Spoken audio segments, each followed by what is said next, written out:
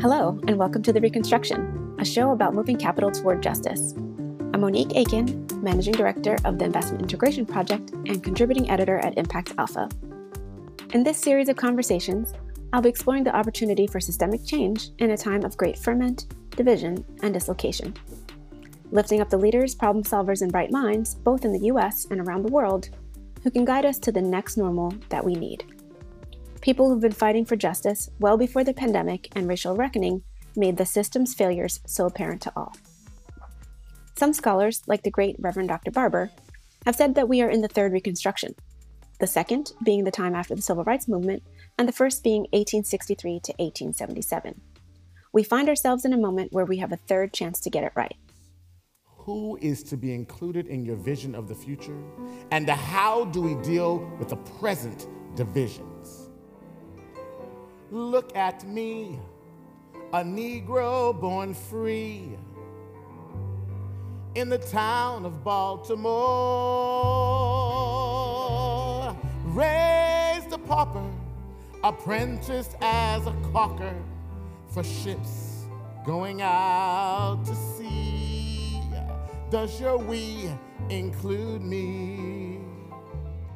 We earned our pay, work hard every day with our muscles and our... When I heard that Jean Bruskin's play, a musical called That Moment Was Now, explored the parallels between the Reconstruction era of US history and today, I was like, yeah. I saw the show, loved it, and shared it widely. Jean is a man of many talents. He's a playwright, a longtime labor organizer, and a political activist. So, Jean, what drew you to write a musical set in 1869? Well, I've always sort of been fascinated by that period ever since I read a book called Black Reconstruction by W.E.B. Du Bois. And I think, like a lot of us, my history course in high school wasn't much really multiple choice and things like that. We learned, on one column were all the presidents, on another column were, some dates, and you had to draw lines between them, things like that. Uh, but I read Black Reconstruction, and like it's just sort of turned my head around because it talked about the formerly enslaved African Americans as agents of their own freedom. And I had just started thinking about union organizing, and he talked about the formerly enslaved walking off the plantation as a general strike. And I thought, oh my God, of course they were workers. You calling them slaves separates the fact that they were workers, except they had no wage.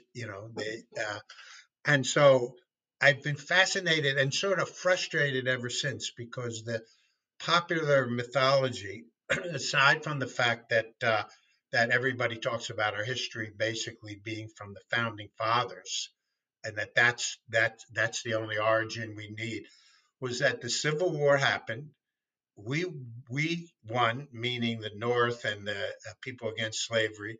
Uh, and what does everybody complain about? Because all those people who were slaves were freed. And and in my life experience, increasingly, I've seen, that does not at all tell the story. And in fact, Reconstruction was a moment where it all was sort of under consideration and everything was possible.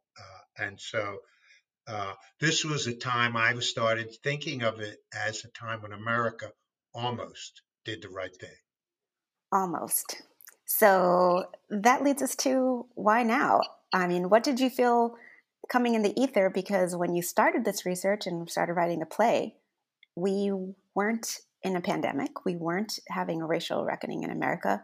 And so what about the almost did you feel that makes what you did then and that research that you began so apropos today? Well, actually, it's sort of been an extraordinary, if you look at the last 10 years. I mean, obviously, we had this huge financial crisis, which had an enormous impact, And then we have Barack Obama becoming the president, you know, uh, and then just the sort of repeated failures of our economies to like take care of the basic needs of our people. And you had things like the Occupy Wall Street movement, where all these young people were basically talking about, the 99%. Uh, and then really the Black Lives Matter movement started, really, during the last 10 years. It's been around, it just hasn't consolidated like this. And then you had the Bernie Sanders moment where all these young people all of a sudden were saying, we need big change, we need fundamental change. And a lot of young white students saying, we don't like the way it is, we disagree with our parents maybe. And so uh, there was lots of change sort of happening. And I felt like, then there actually one of the interesting things for me was Reverend William Barber, who I had that opportunity when I was organizing packing house workers in North Carolina in 2006 to meet Reverend William Barber before he had sort of emerged on the national scene, and he helped us in this organizing. And he talked about this period being the third Reconstruction, with the civil rights movement being the second one. And I thought, what a fascinating concept. Let's bring back what that first Reconstruction is so we can see how to make a third one. Okay, so that brings me to, you sound like a historian, but also a journalist, but you were a union organizer. You just mentioned some of the work that you did with Reverend Dr. Barber. So how does that get you into writing Hamilton-style musicals? Well, it is an unlikely path. Even my friends go, "You wrote a musical?" I grew up, and this isn't your first. So no. Well, I grew up with musicals in my house. Grew up in a Jewish working class family, but my father loved musicals. Fiddler on the Roof in Oklahoma. We would drive from Philadelphia with the three children in the car to Broadway to see a musical, which used to be affordable, and drive back to Philadelphia the same day because we couldn't afford a hotel. You know, so in the 70s, after I got out of college and I couldn't figure out what to do, a friend of mine, sort of at his inspiration, we played around and did a couple very amateur musicals with a bunch of friends for like community theater. And then I got into the labor movement, and I had no time to do theater for almost 40 years, but I just had such a powerful opportunity to see what is a meatpacking worker's life. What's a nurse aide in a nursing home? What's their life? What's a school teacher battling for just how to not having 45 kids in her room? And so I just felt like I got 40 years of the best of our country. So when I retired, I thought, okay, I've done the organizing. What else can I do with this? And I just sort of went back to this, and I had this dream one night that resulted in this play called Pray for the Dead, a musical tale of morgues, moguls, and mutiny. And we started unrolling it in dramatic readings, but then Trump got elected and everything sort of got turned around. And I could never really fully get this play out there. At some point, I just, started thinking about doing a new one.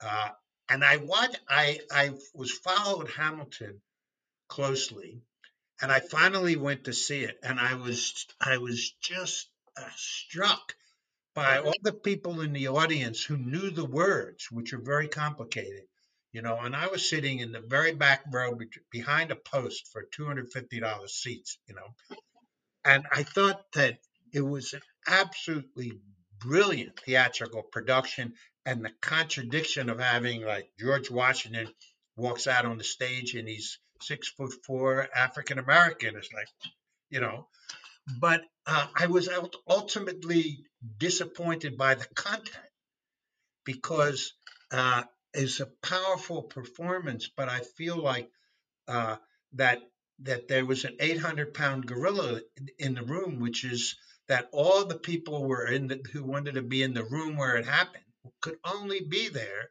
because they had slaves working on their plantation, and they weren't in the play, and there were no songs about them. So I thought, what if I use what he did as an approach, but tell a different story. I won't have the funding that he had, but I can be inspired by that, and so that's sort of what happened. I understand it is music sticks with you in different ways, and certainly your father understood that. And my niece and nephew sing the the tunes from Hamilton. Of course, they've never seen the show. So Uh-huh. going back to your story, then in your play, the story that you're telling, Frederick Douglass meets who, and they do what, and how'd you find these characters? So when I started thinking about, I decided I'm going to try doing Reconstruction as for this thing, that Hamilton, my version. And so when you think of Frederick Douglass, well, I'm here in Maryland, you know, uh, and Frederick Douglass is the first person sort of came up. And I found out that there's a Douglas Myers Museum in Baltimore. And I thought, whoa, who's Myers? And so I went to this nice little museum on the waterfront, and Isaac Myers was a worker and a union organizer. He worked in the same shipyard that Frederick Douglass escaped from, and they were both caulkers. They put the caulk in the seams of the ship. So I thought, well, that's really interesting. And so I started reading about Isaac Myers. I find he went to this convention in 1869 of the National Labor Union and gave a speech about why Black workers needed to be a part of that union. Otherwise, the union will never succeed. And the head of the union was a guy named William Silvis, an Irish guy, who invited him. And I thought, whoa, William Silvis. Then I find out they had 200,000 workers that were represented at that convention. And Isaac Myers' speech gets on the front page of the New York Times the next day. So then I thought, okay, well, who else was involved? Well, at that convention was Susan B. Anthony. She was there representing women workers. And I thought, wow, I never even knew that part. So here we're getting into my territory here, women's rights, suffrage, women's workers, Black workers, iron workers. So I started sort of working that scene, and those connections were real. And there's these connections to Frederick Douglass. But I searched and couldn't find who's the African American woman that fits into this conversation. I didn't want to just throw somebody in there that wasn't real.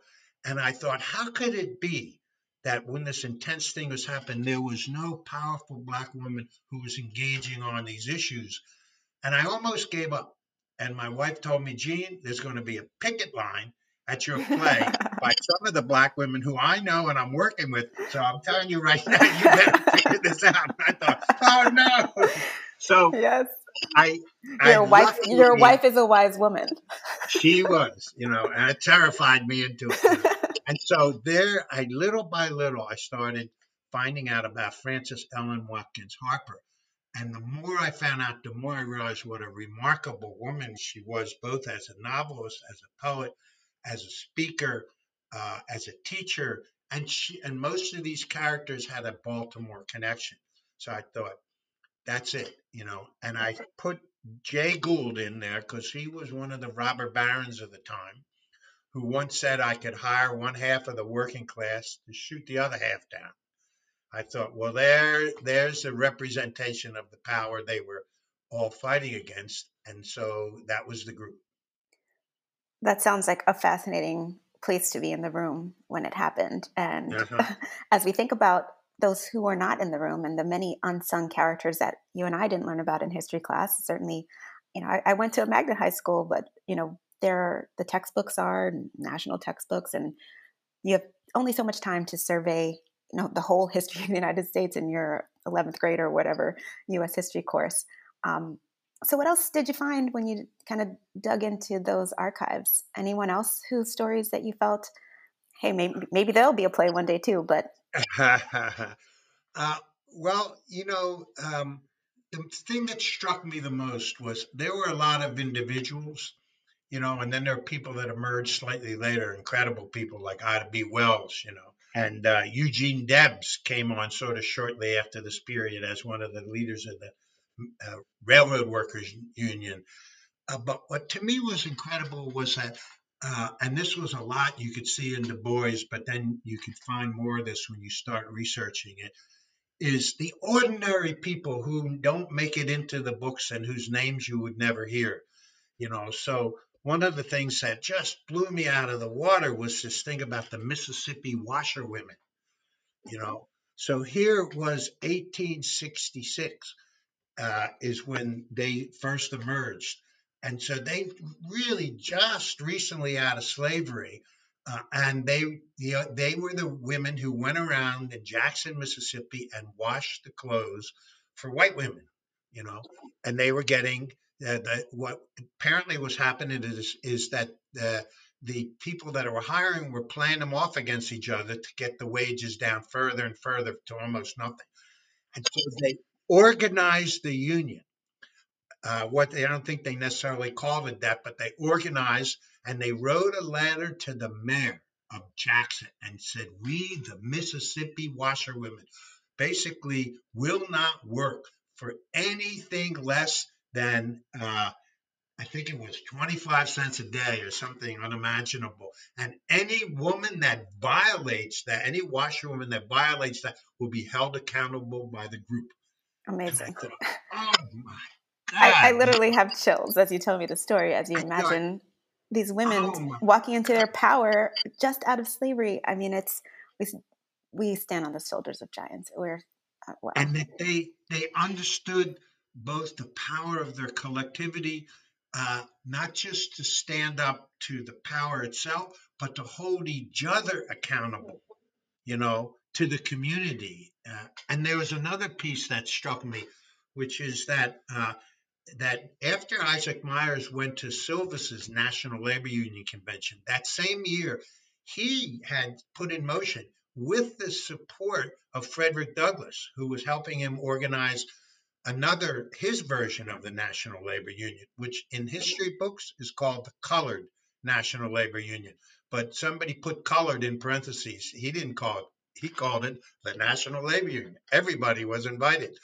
So I went into these archives of Philip Foner, who actually had the original motions and documents from workers all over the country deciding to come to passing a resolution to come to Isaac Myers and Frederick Douglass's National Labor Union.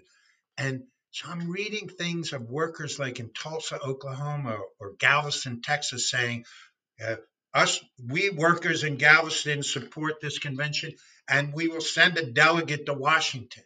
And I'm thinking, wait a minute, Galveston, Texas, you're going to send, Joe Brown from Galveston, Texas to Washington, D.C. in 1866. How did he get there? But he got there. They had this convention, and they organized workers all over the country. I mean, when you dig into history, it's just so eye-opening. And after these conventions and the success of some of the movement, we have the spectacular, what we do know about Reconstruction, often in the ether and the mythology, is that it failed. But Right. Actually, when you think about it, whatever we call the quote-unquote failure of Reconstruction is the testament to its success. It was working too well in the minds of the white supremacists, and therefore the backlash was dramatic, harsh, swift, deadly, and lasted decades. So, as you were talking about earlier, the second Reconstruction, the Civil Rights Movement, didn't start until, bubbling up in the 50s that led to the, what we see in the manifestations in the 60s. And so, given that, and if this is the third, and the moment is now again, Right. what should we be watching for? What do we need to learn from those prior two in order not to have another play written by somebody in the future about how we missed this moment now? So, what can you share with us, given your deep insights? Well, Reconstruction, like you said, it didn't fail. It was really destroyed.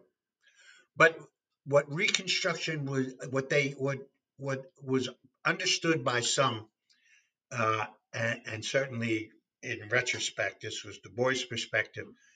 But this was what, in some ways, what African Americans in that period understood was that the promise of America could never be achieved without the full equality of African Americans, right? And that is so fundamental. And it's true in this country because of the origins of the country and the origins of the way the wealth and the cotton, the role of the cotton and so on, and the role of industrialization being created off the backs of the slaves in the South in our country. So everything sort of has to shift that way. And so that was a moment. And there's a part in the play where Frederick Douglass is kicking things off, and he's bringing people together, and he's urging them to act. And he says that we have to act before it's too late to create a moment, a plan for massive fulfillment in this moment. For moments come and moments pass, but moments don't last forever. We cannot freeze them, we must seize them. And it's a really powerful concept. And we have to understand that the Black Lives Matter movement is it because if Black lives don't matter, no lives matter. Therefore, if Black lives matter, all lives matter. And so this is a movement really for everybody. And we need to embrace it that way and build it into our vision of the future. Because if you really genuinely achieve full equality in every way for African Americans, the country would look dramatically different, and all our lives would be dramatically better. I mean, there's some math behind that recently done by Citigroup that said just in the last 20 years, if we had racial inclusion and racial equity as part of our operating system, we would be adding, starting today, here forward, 5 trillion to the GDP if we just think in economic terms. But imagine the thriving lives, because the cost was 16 trillion of just the last 20 years. We're many more hundreds of years that we could add to that essentially lost opportunity and loss of lives really as well. So as we think forward, this next normal that we need to build from here in this post-COVID world that's been completely disrupted, and we see these failures of the market and the healthcare system and everything else that's been revealed more broadly because many people already knew, many people's lives experienced the failures before right now. But it's now obvious to many more. So in this next normal, in order to have succeeded this next time around in building back better, building a different world, however many people are saying various phrases for this next normal, in your estimation, what is one characteristic that needs to be there for us to have seized this moment? I think we have to understand, again, why does it keep coming back to the issue of racism? And fundamentally, racism is an attempt to divide us, and it created a system where enormous wealth was possible because of enormous exploitation. And so it is fundamentally a creation, an economic phenomena in the sense that it wasn't just because some people were bad. It was sort of, if you read the 1619 Project, sort of, that. And so I think that by switching that gear, we have to rethink our whole economy, because there's no part of our economic system that, when people talk about structural racism, fundamentally what they mean is that the entire country, from the health system to the housing system to the job system to the education system, was sort of built with this racial divide sort of glommed into it. And so as a result, we get an inferior system for all people. You know, everybody suffers. And so if we can sort of open that up, then we can open everything up. So I feel like that's the sort of single point. And what white people have to understand is that really, and we talk about this in the play, where like that while black people were captured by it, white people were sickened by it, and it stuck to our bones and our DNA. What we have to understand is how much we have to gain here. We have really there's a thing called white privilege, where the system was set up on one hand where we get things that black people don't. But we all, and when you add it all up, everyone's lives would be better in the end if we just got rid of this divide.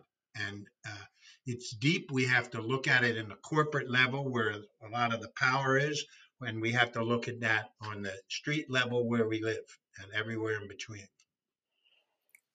Well, you get a resounding amen from me on that. So, as we come to a close, what's next for you and this play, other plays? Are we going to see more of That Moment Was Now out in the streets once they reopen? And love to hear a little bit more about your vision for next. Well, we had 2 runs through the show in September 2019, and then right before COVID in 2020 in Baltimore. And the show was really put together on a shoestring budget. Basically, I begged and borrowed from anybody who would give me enough money to pay these wonderful, talented people. And then we had plans to take it on the road, all of which crashed. So we have a film which I think works unusually well for a play. We have a curriculum that goes with the film, and we have a script and a score, and everything is sort of ready to be resurrected. What we really don't have is any financial backing.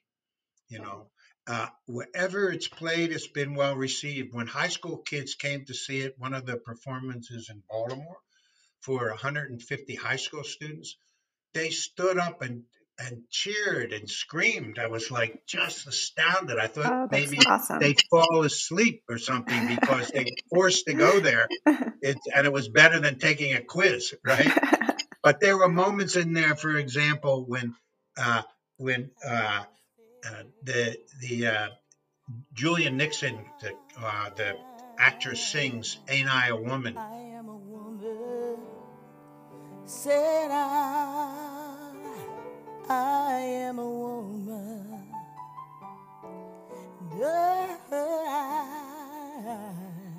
I am a woman. There's this one row of, they look like maybe 15-year-old girls who stood up and started screaming, when she's saying, I am a woman, and I'm thinking, wow, I don't know whether they think they're feminists or whatever it is, but they totally get this. And who said this? Sojourner Truth, And when did she say that? 1850 is when she really, right around then, when she really said that. I can bear the lash as much as any man can. Look at me, people. Anyway, so I feel like the play has enormous possibilities. We have a website, themomentwasnow.com, where people can make a contribution to our GoFundMe. But they can also reach out to me through the website or at genebruskin@gmail.com. We have a fiscal conduit where people can make contributions to tax-free contributions. And just to be honest with you, I wrote this play. I'm an organizer, but I'm not too good on the producer fundraiser part. But I think it's a great partnership that we'd love to engage with in people and put it into the high schools more and durable colleges than having been personally and moved back into the and community. your emotions. You will always remember how people treated you, made you feel. And I was certainly moved by the show. I was moved by your story of those 15-year-old girls because I imagined myself at that age and younger. You can't see who's listening, but I have tears in my eyes because I think about my nieces and that they would grow up in a world inspired by these leaders and a show like yours where they can hear Ain't I a Woman, and maybe for the first time, because their textbooks might not have covered it either. So thank you, Jean. And it's the music, Monique. If I stood up in front of these girls and read, her Sojourner Truth's speech, they might find it interesting. But when you hear it sung, it's the music and that's the brilliance of Hamilton. You can tell history through music, and you can say things and teach people in a way that they can completely enjoy the experience. It's not like school. It's not like school. And on that note, thank you for joining us today. It's been a delight to talk with you, and I look forward to seeing where from here for both That Moment Was Now and anything else you do thereafter. Thank you, and I think I would just end to say that there's a line in one of our songs that says, "Let America be all that it can be," and that's really the final message here. That's what we all want. Thanks, Jean. Thank you. The Reconstruction is a project of Impact Alpha. The steering committee includes Erica Seth Davies and Carrie Hansen, with thanks to Dr. Jillian Marcel. We have benefited from the wisdom of our brain trust of more than a dozen leaders in the field. And we'd love you to share your favorite quote or mantra so we can share it with the world, with full credit. Email us at tr@impactalpha.com. Impact Alpha's editor is David Bank, and our producer is Isaac Silk. Special thanks to Lanika Little and Cesar Chavez. You can see Impact Alpha's Reconstruction coverage at impactalpha.com/the-reconstruction and sign up for our mailing list to learn when new episodes are released. The Reconstruction podcast is free of charge, but it's powered by Impact Alpha subscribers. Join us. impactalpha.com/subscribe. This week's parting inspiration, the immortal words of W.E.B. Du Bois. Now is the accepted time. Not tomorrow, not some more convenient season. It is today that our best work can be done, and not some future day or future year.